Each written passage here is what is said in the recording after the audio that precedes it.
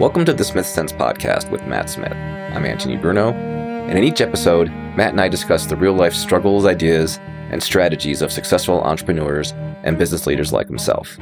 Unlike much of the startup or management advice out there, these conversations don't come from a book or a TED Talk, but rather from the current daily ins and outs of an entrepreneur in the trenches making it happen every day. In this episode, we address an elephant in the room that we probably should have gotten into much earlier in the podcast, which is Matt's practice of Stoic philosophy. Now, this philosophy forms the basis of much of his thinking and his approach to business and life, so really talking about it more directly helps lay the foundation for all the issues we discuss in this show, both previously and going forward. Now, Stoicism is relatively a new concept for me. It's something I've started to hear about more and more outside my relationship with Matt, and of course with it as well, so my curiosity around it has just grown. And while I can't claim to be a convert, in fact, I'm probably more of a skeptic, I have found certain components of Stoicism to be useful on their own. So whether you're interested in Stoic philosophy as a whole or just interested in some of its tenets, this is going to be a good conversation for you. So with that, here's Matt.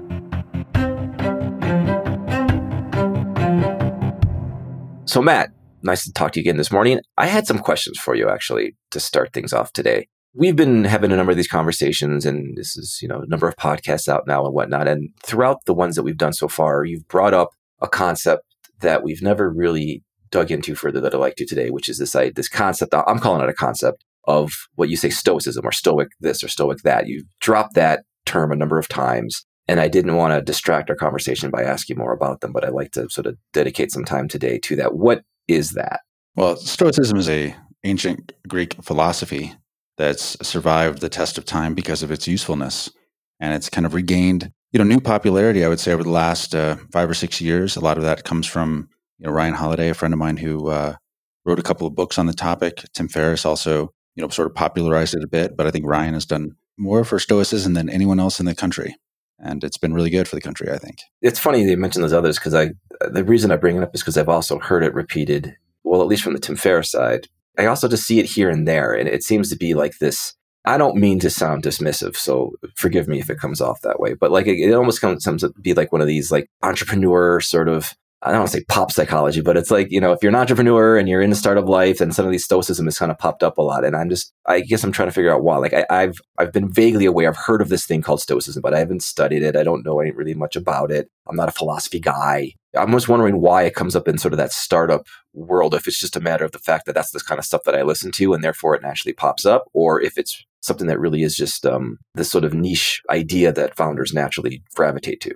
Well, it's really useful, I think, is one of the key things. And we'll talk about how it's useful in a minute. Number two is that, things do go in fads. And my hope is that this isn't something that just comes as a fad. I started to worry a couple of years ago that, Stoicism is the new yoga, where it just gets so hot and everyone thinks it's a big thing and everyone talks about being a yogi and all that stuff. And so I'm a little worried about that. But still, in the wake of a yoga fad, people actually learn and practice yoga, and it's good for you. So it's not so bad at the end, even if it sort of fizzles out as a fad. The other reason why I think it's popular, though, is because of the people that I mentioned. They are influencers. I hate that word, but it's true that Ryan Holiday is an influencer within the tech and entrepreneurial community. And so is, of course, Tim Ferriss. And so those guys and others sort of in their orbit, have really bought into the ideas and have found them useful in their own lives and then talk about them.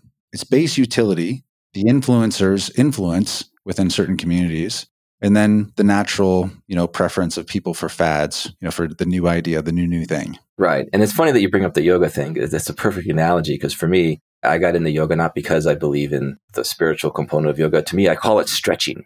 And I have a bad back, and the stretching helps my back. And I'm a very practical guy in that regard. So maybe we could talk about sort of with the Stoicism thing. I'd love to kind of explore a little bit the sort of the practical takeaways in terms of the practice or the thought around it. And then you could take it maybe a little further to perhaps past that a little bit. Yeah, the core idea in Stoicism is pretty simple. And it's a practical life philosophy designed to help you live with less distress, with less pain and suffering. It's a lot like Buddhism in that way. In fact, it's a lot like Buddhism in a lot of ways. But the elimination of suffering is one of the key goals of Stoicism. And then in addition to that, it's to live as well as one possibly might. And, how that's defined, it can be, somewhat different for everybody. But I mean, to live as well as one might. And part of that, of course, is the elimination of suffering. Even the teaching of philosophy, Epictetus would say, who was like one of the three main anchors that are still very popular within Stoicism, and he's my favorite. He said the teaching of philosophy is not designed to create professional philosophers. It's designed to create excellent people.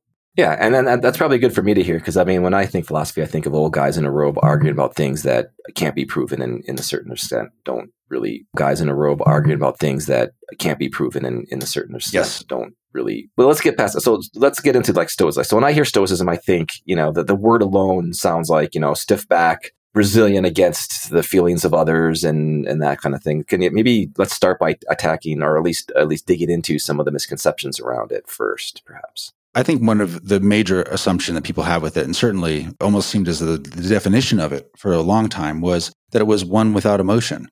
You were strong, but you were like you didn't care. And it's because you didn't care that you weren't affected by things external to you. And that's exactly what I thought it was when you first brought it up. Yeah. People think of it that way. And I think, there's a part of it that's true. I mean, certainly Epictetus would say, so someone thinks badly of you. Okay, well, that's their business. So in that way, that's true. How they may think of you is really not within your control. It is really their thing only, and it's their business. And it's fine if they think poorly of you. To be not tangled up in the emotions associated with how you might be perceived by others is part of Stoicism. And so if you extrapolate it too far, you get to this point where, you think that emotions altogether are sort of pointless. But that Stoicism is not like that at all. Stoicism is not a passionless philosophy. It believes in the intertwining of rationality, which is like this core human trait, something that differentiates humans from all other life. In the Stoics view, it's the same trait of God. This rationality is the same trait, it's like the divine spark. So people think of you as emotionless. I think that the biggest misconception is that you don't care and you have utter detachment from the world. And so that's not it. It's not it. Buddhism, the teaching of Buddhism from Buddha's perspective was for the householder, was for the person who is practicing Buddhism but still had to live in the world. It's supposed to be a practical philosophy, just like Stoicism is. He talked to the householder, and the householder is somebody who has a wife, who has kids, who has land to tend to, to farm, who can't sit in a monastery or a cave and contemplate the meaning of life constantly, not a priest. And Epictetus and the rest of the Stoics it was very practical in that same line too. I mean, if you look at some of just from a historical context, some of the best known Stoics, the most probably popular one is Marcus Aurelius. If there is an example of a philosopher king on earth, if there ever was one, it's him. He was the most powerful man on earth as emperor of Rome, and yet he was a Stoic. He lived very modestly and was constantly trying to bring his own attention to his own development, to just striving to improve himself every day.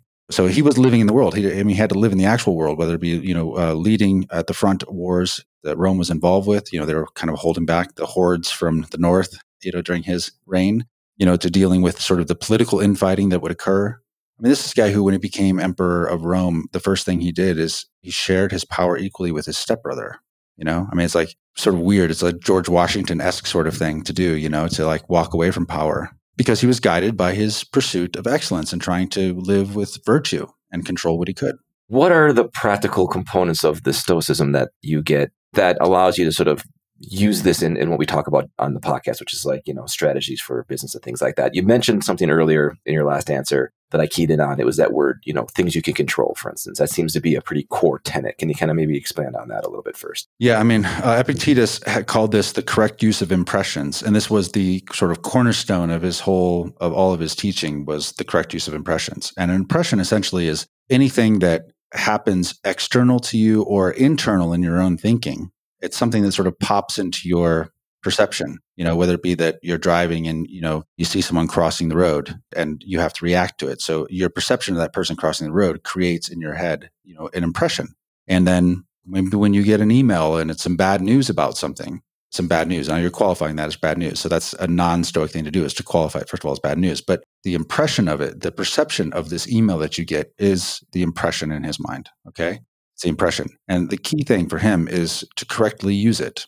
And the correct use of an impression is, first of all, recognizing what is in your control and what is not in your control. And if it is not in your control, it is inherently not bad. Nothing that is outside of your control can be bad, is one of the core tenets of it. So all kinds of terrible things happen in the world. Terrible, and I'm using terrible because the Stoics wouldn't call it terrible, but these things are things that are objectively terrible. Yes. Global pandemic it's not good. There, at some point, we'd make a judgment about it, and we can choose to either see things as something that is bad, is problematic, that is negative. It's not the most empowering use of it often. So, like even with the global pandemic, so we have a situation where people are locked in their homes, more or less. It's getting to people at this point. And it's understandable. It's understandable. But the global pandemic is outside of your control. Losing your job is out of your control. Maybe a family member getting sick and being in the hospital is out of your control. So those things, in a Stoic's view, are not bad, though. They're not bad. And this goes to the theological part, which I could talk about that a little bit because it does matter, I guess, in this context.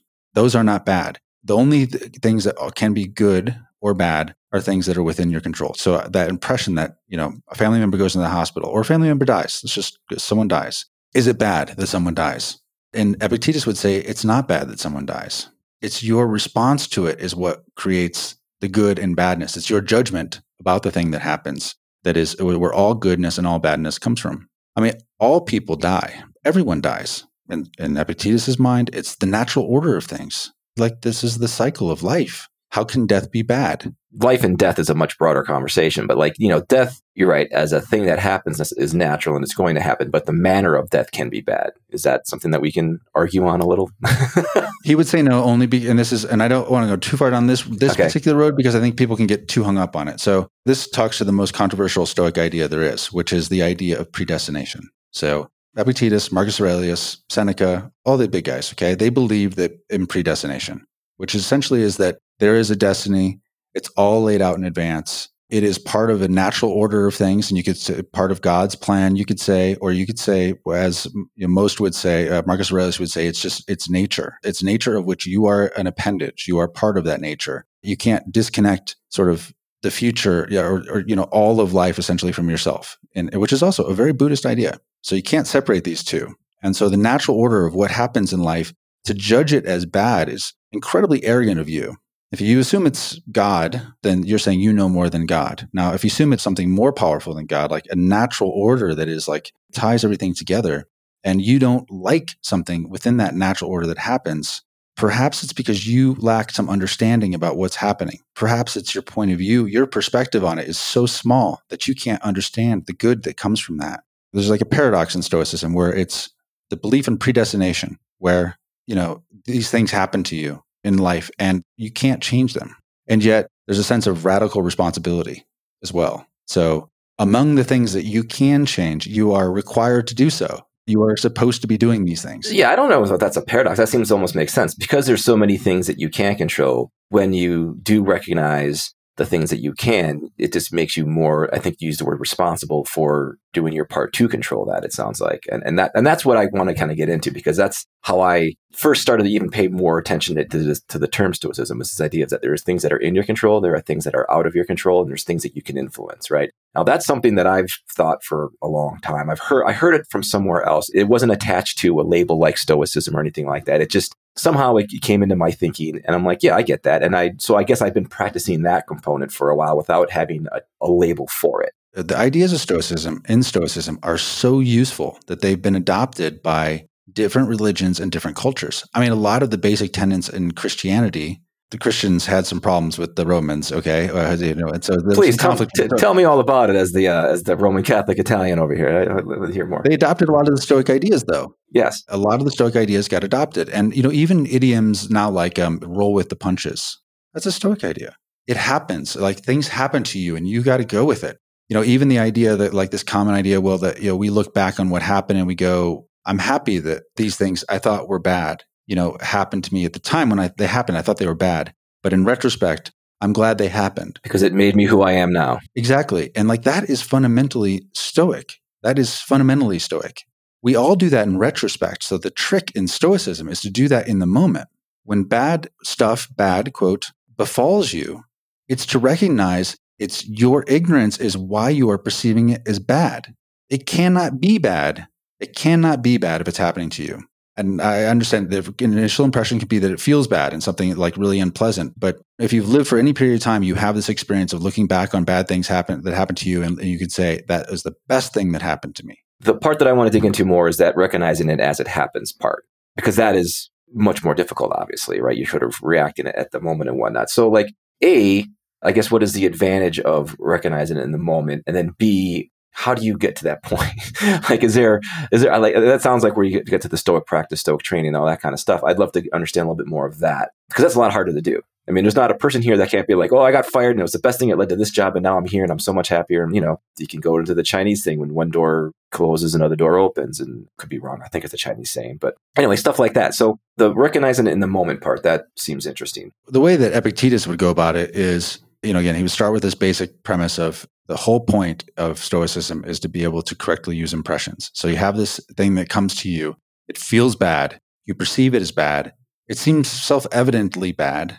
And yet you have to ask yourself the question, is this bad? What if this weren't bad? What would it mean?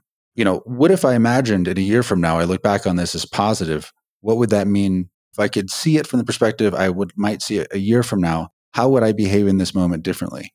And so it's a series of questions really where you almost use your rational brain essentially to take this emotional negative wave that's come your way, that's caused and you're responding to. And mostly what you're trying to do is you're trying to deny it.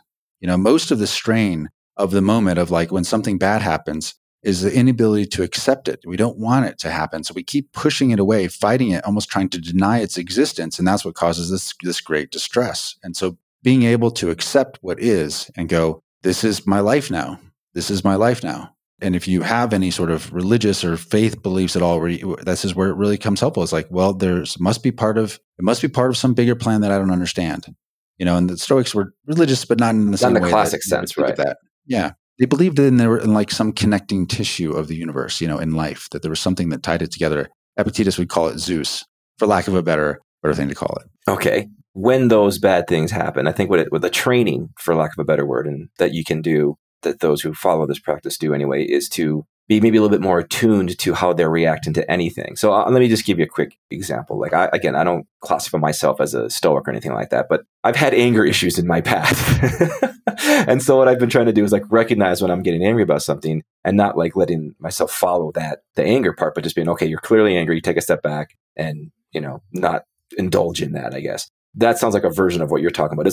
Anger is one reaction, but there could be others. There could be fear, there could be sadness, or et cetera, et cetera. So it sounds like what you're saying is that to recognize when you're getting to some sort of state of what I'll call agitation, for lack of a better word, to recognize that and then try to approach it differently. It's just a matter of doing that over and over and over again until it becomes habit. It's actually useful for this to think about the practices in Buddhism, which there's so much overlap. It's incredible. And actually, when you think about that, these things sort of came into existence at roughly the same time in different parts of the world. Tells you something about truths, I guess. But in Buddhism, they think of meditation, it's to be the observer. It's to separate yourself from your thoughts to the point that you can see the thoughts as they bubble up, pass through your mind. And then the step in sort of controlling your thoughts or in choosing intentionally your thoughts is not control, but observation, just to be able to see it happening.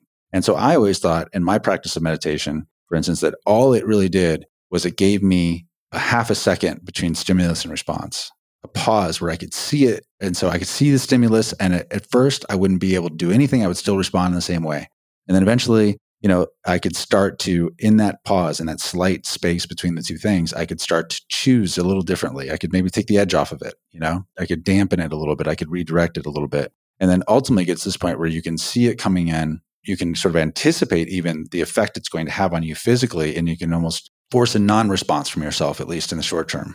And the best way to do that is by asking yourself questions. And there are ways you can do this in advance, of course, and we can talk about one of the popular ideas that's made popular recently was this negative visualization. The most important thing is Epictetus and Buddha would say that you need to be trained to be the observer. You need to be monitoring constantly your own thoughts and responses and seeing the way, how the programming is done. And then so you can intentionally program it differently. So let me just lean into that just a tad. I get it. Like on one hand, I mean, when I talk about how I try to do that on the anger side, it's I'm trying to just be less unhappy, right? And that's always a good thing. But there's also a usefulness to letting that trigger you. There's a motivation, like as a writer, as someone who had a creative career. Some of the best stuff I've ever done has been in response to things like when I've just completely flown off the handle, right? And like, okay, now I'm pissed. There's a positive motivating force behind letting yourself get into that space as well, whereas total tranquility would be almost an inert state. I'm sure you have an answer for this. So how do you balance those things? Well, I don't think you have to balance. I think you just have to be the master of your passions rather than the slave of your passions. Using those energies that drive you, like there's certain things that just piss me off. And I find that if I use them right, they can be used for a lot of good. The things that piss me off are usually things that are like some perceived injustice that I see, where it's wrong, it's hurting somebody. And I get mad about it. And I don't want to be tranquil about that. But choosing the best way to use that energy that seeing some injustice happen, using it in a way that is constructive rather than destructive, is my choice. And when I was younger, I was definitely a slave to it. I'd lose my temper. I was one of the many, many millions of teenage boys that punched holes in my wall at one point in my life. A lot have, not most, hopefully. But I know a lot have. You are a slave to your passions at that point.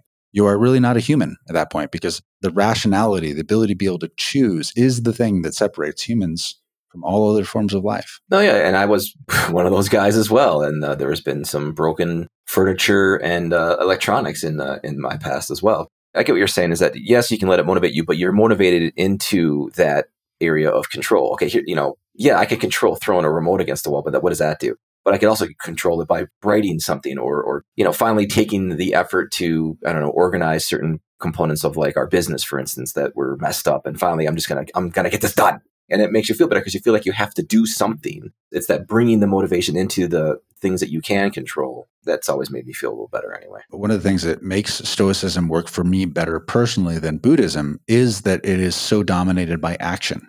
So much of Buddhism, you feel like you need to go and seclude yourself and isolate yourself and go into contemplation. But Stoicism's fundamental anchoring idea is action. Like you must act properly in the world.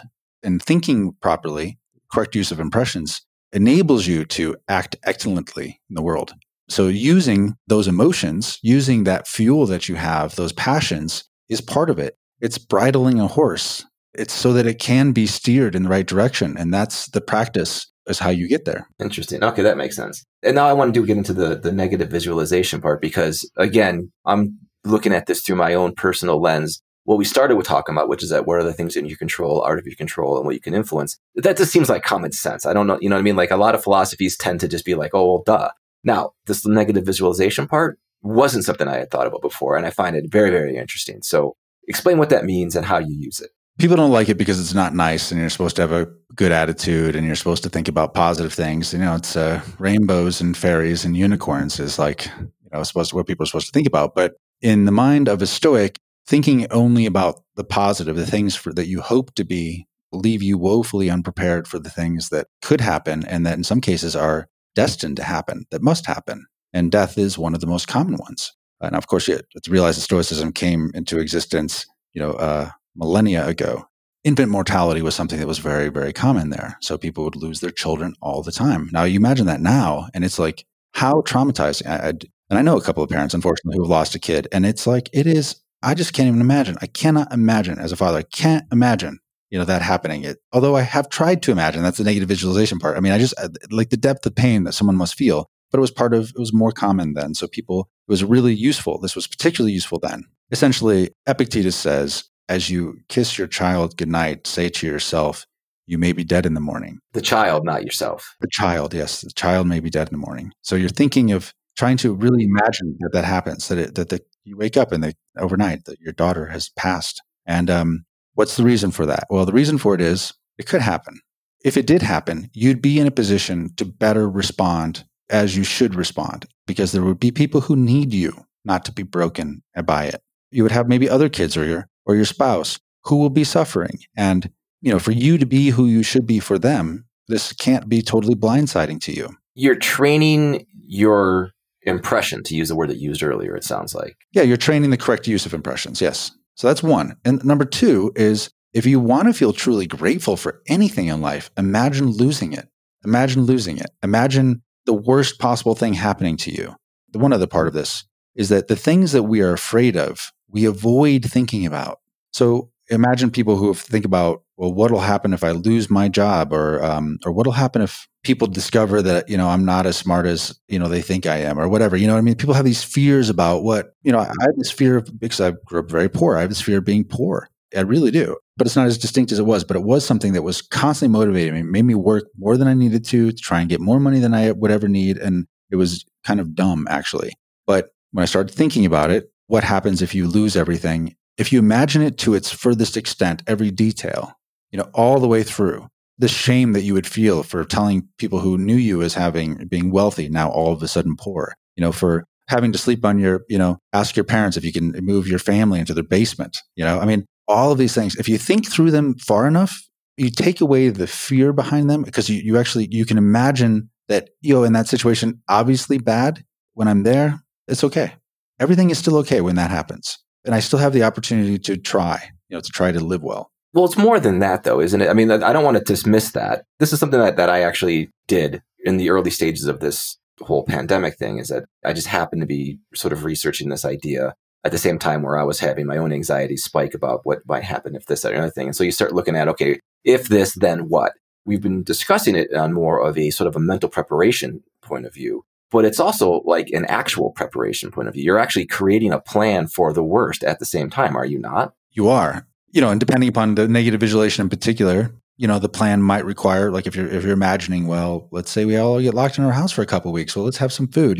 So you go buy some food and you do practical things. When you're imagining your daughter dying as you're kissing her goodnight, in that situation, what's the real preparation that you can actually do? Well, really nothing, except for being grateful in that moment that she's here and treasuring the time that you have. And that does prepare you to not feel like, man, I wasted it. I was rude to her the last time I spoke to her. So it does prepare you to be able to, to justify, your existence to yourself when negative things befall you. And again, it prepares you to better respond when it happens, even if you didn't physically do anything to respond. There's a little bit of both involved in this one, right? Like I always look at it on the more practical point of view, because that's what I did. I just had all these worries and, things like that. I was able to take certain steps. And to your point, I was able to mentally prepare, like in my head, I'm like, okay, worst case scenario, we wind up doing this. Well, it's not that bad. And that's kind of how I was thinking of it. Like there's some people that are going to be in far worse situations, but I've got all these assets, I kind of, it definitely calmed me down because I have an anxiety thing, as you know, like I'm always kind of got that eye out, but I've also looked for steps I could take to mitigate the chances of those things happening. And for me, that's the motivating factor of the negative visualization more than anything else. It does eliminate or at least substantially reduce the distress you feel in the moment about these vague fears. Because we all have vague fears in our head, but they're unexplored. And we feel like it's dangerous to explore them fully, especially when they seem like they're something so utterly wrong, like the death of somebody you love, like a child especially. It just seems so deeply unjust and unfair that you don't want to contemplate it. And yet, by not keeping that fear vague and ambiguous, but instead exploring it deeply and imagining it, then you put yourself in a position to succeed and to thrive despite it. So I'll give one personal example. Let's see, it would have been in 2005, my little brother killed himself. And it was shocking and awful. I mean, truly. And I was studying Stoicism at the time. I had been for years before that. But it was really hard to wrap your head around because I had never imagined this. I had never imagined this kind of a situation. You look at all the things how you handled it, what you could have done better. Because I was an asshole to him the last time I saw him. I really was. I was a jerk. And so I feel all kinds of regret and guilt about that. If I had more time to negatively visualize that, I would not have treated him in the way that I treated him in the last instance I saw him, despite that we had some kind of underlying dispute that had been going on for a little while. I wouldn't have handled it that way. I wouldn't have lived with those regrets. But then once it happens, and once you realize that you're in a bad situation, that something happened that's tragic and awful, and there's just no one doing it.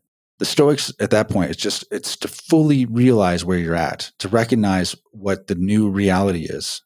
And then, the way that I framed it, and Marcus Aurelius doesn't exactly say it like this, but it's to take something awful, take this terrible tragedy, and your obligation is to try to turn it into something beautiful, which is utterly impossible from awful things.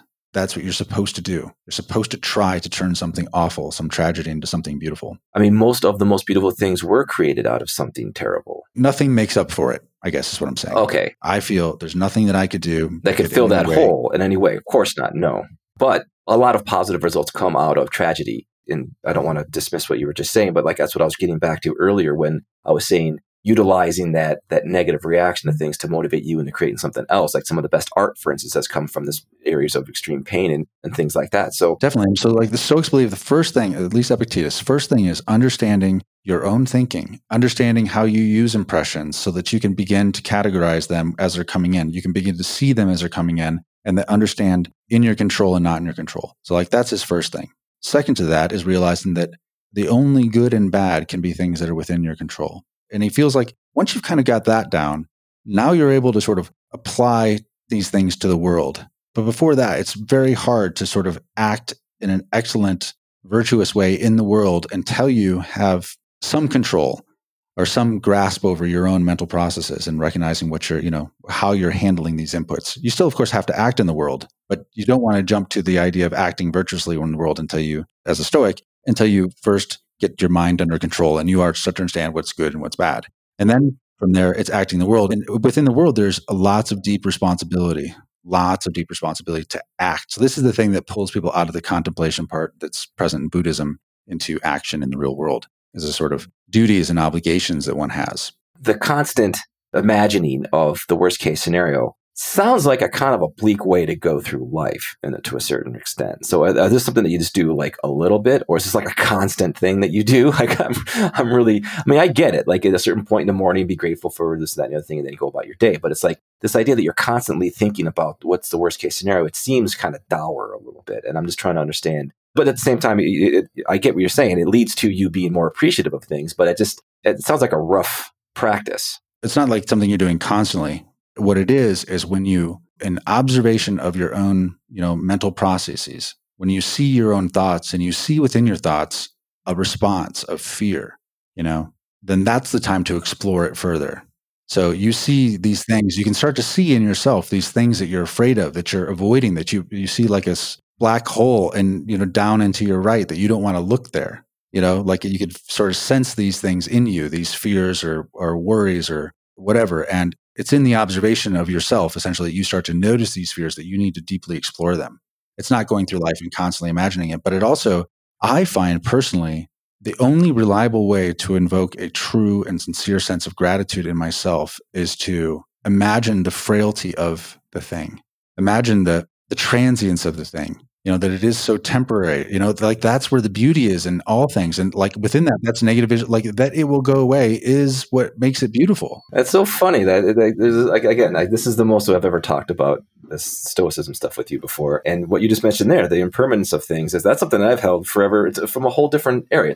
It's mono no aware in Japanese. It's a mujo kan. It's another way of putting it, right? It's like half of Japanese art and culture is all based around this impermanence concept. And it's something that I've always sort of followed, but I had no idea it was the same. It's funny how these things all kind of interconnect, I guess. So there are truths that seem universal. So we talked a little bit about the control versus what you don't control. We talked a little bit about quite a bit about the negative visualization, and then you were starting to talk about sort of the responsibility to act, the duty. These seem to be like pillars, if I'm defining these properly. I think that's one way to think about it. I mean, Epictetus, there are sort of these three main processes by which he thought of teaching his students. Okay, I talk about Seneca. Seneca was an impressive man. I mean, he was one of the wealthiest people in Rome. He was a advisor to Nero.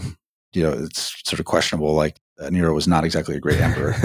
Certainly went evil in the end, and Seneca suffered for it too. So, but he's a man who was clearly acting in the world. He's not somebody who was living in a hovel, to like studying philosophy. It was a practice for him.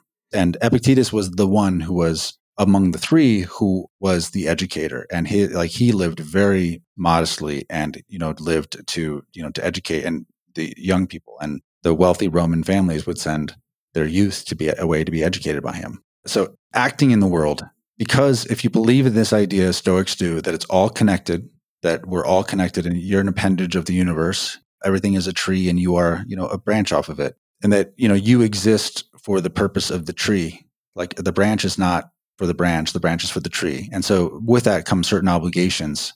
The question is, what are those obligations? And the obligations fundamentally center, and there's definitely debate about this, and some people don't like these ideas of obligations, but the obligations fundamentally center around the things that are outside of your control that you're put in. So like whatever role, you are sometimes born into certain roles, whether you're born as a son. Okay. So how does one be a son well? If you believe again that there's in predestination, you were put in that role for something. So do that role well, do that role, not for some end of the role, but to know that you've played the game well. I mean, one of the things Epictetus talks about is he talks about this idea of that. I mean, he uses lots of, and so does Marcus Aurelius, sports analogies, essentially wrestling and things like that. But he's like, you're in a game and you're given the ball, and it's using the ball excellently in the game is what matters. The game itself doesn't matter, and the end of the game absolutely doesn't matter. Like the outcome of the game doesn't matter. When the ball is tossed to you, it's what you do with it is what matters. And so there's lots of things that are out of our control. When we end up in a situation, it's to accept it and to do with it what we might, to see what's possible. This is good. I mean, so, in your control, out of your control, negative visualization, and then the duty to act when you have the ability to act, essentially. And then maybe even seek those, I don't know, tell me if I'm wrong, but maybe seek areas where you could potentially act. Yeah. Are any of those the controversial one that you mentioned earlier? No, actually, the controversial one I did mention was predestination. The predestination. The predestination one is truly one where everything that's supposed to happen is already known. Yeah, I'm not sure I buy that, so I can see why that's controversial. The highest compliment I've ever gotten from anybody, I think, is from Gary, who said something like, he's never known anyone to have a sense of agency like I do.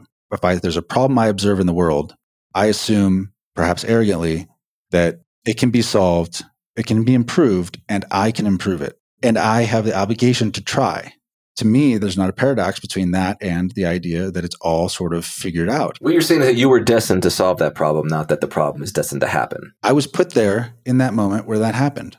I remember one time when I was and I thought about this for so long, but years ago, I lived in Argentina, and I was sitting in this outdoor cafe at night. And as I walked in, there was a homeless guy who was sitting there, and he was asking for money, and he was obviously had mental illness of some kind. He was a little erratic or whatever. Went and I sat down, and then after a few, maybe 5 or 10 minutes of just sitting there, I hear what is unmistakably the sound of someone beating the shit out of someone else. If you've ever heard somebody beating somebody. You know what that sounds like, yeah. Right.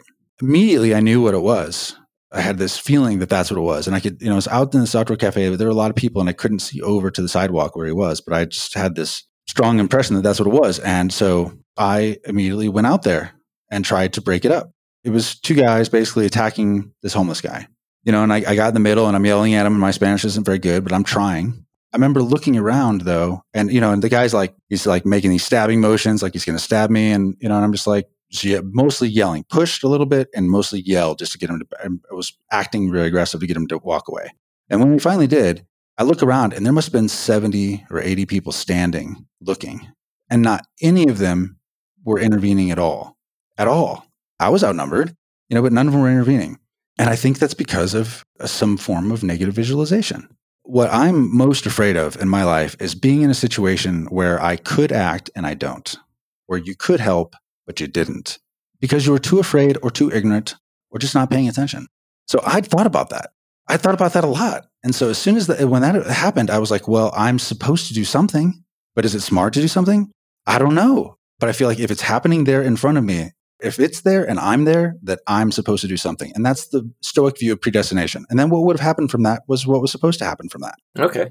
I guess I get that part of it. So the predestination part, I'm a little shaky on. And the other part was this, I've done a little reading on it, and I can't say that I'm an expert, and you've done so much more. So I'd love to hear your thought on this. Is this idea of somehow not allowing yourself to enjoy certain indulgences in life as part of the Stoic thought or practice. Now, I get the negative visualization. And at some point, people actually purposely will practice being in worse circumstances. They'll eat less. They'll, that part I get. Okay, what if I didn't have enough food? I'm gonna fast or eat less for this week or month or whatever it is to kind of train myself for that as a potential reality. That's not what I'm talking about. I get that part. I'm talking about regularly.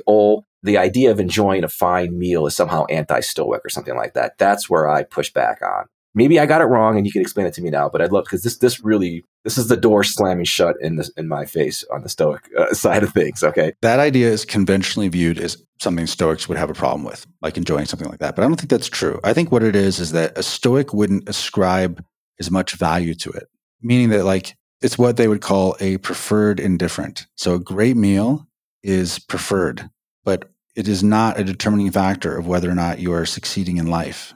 It isn't. It should not affect my happiness. It should not affect my ability to live, which happiness is found in living virtuously, and according to Stoic.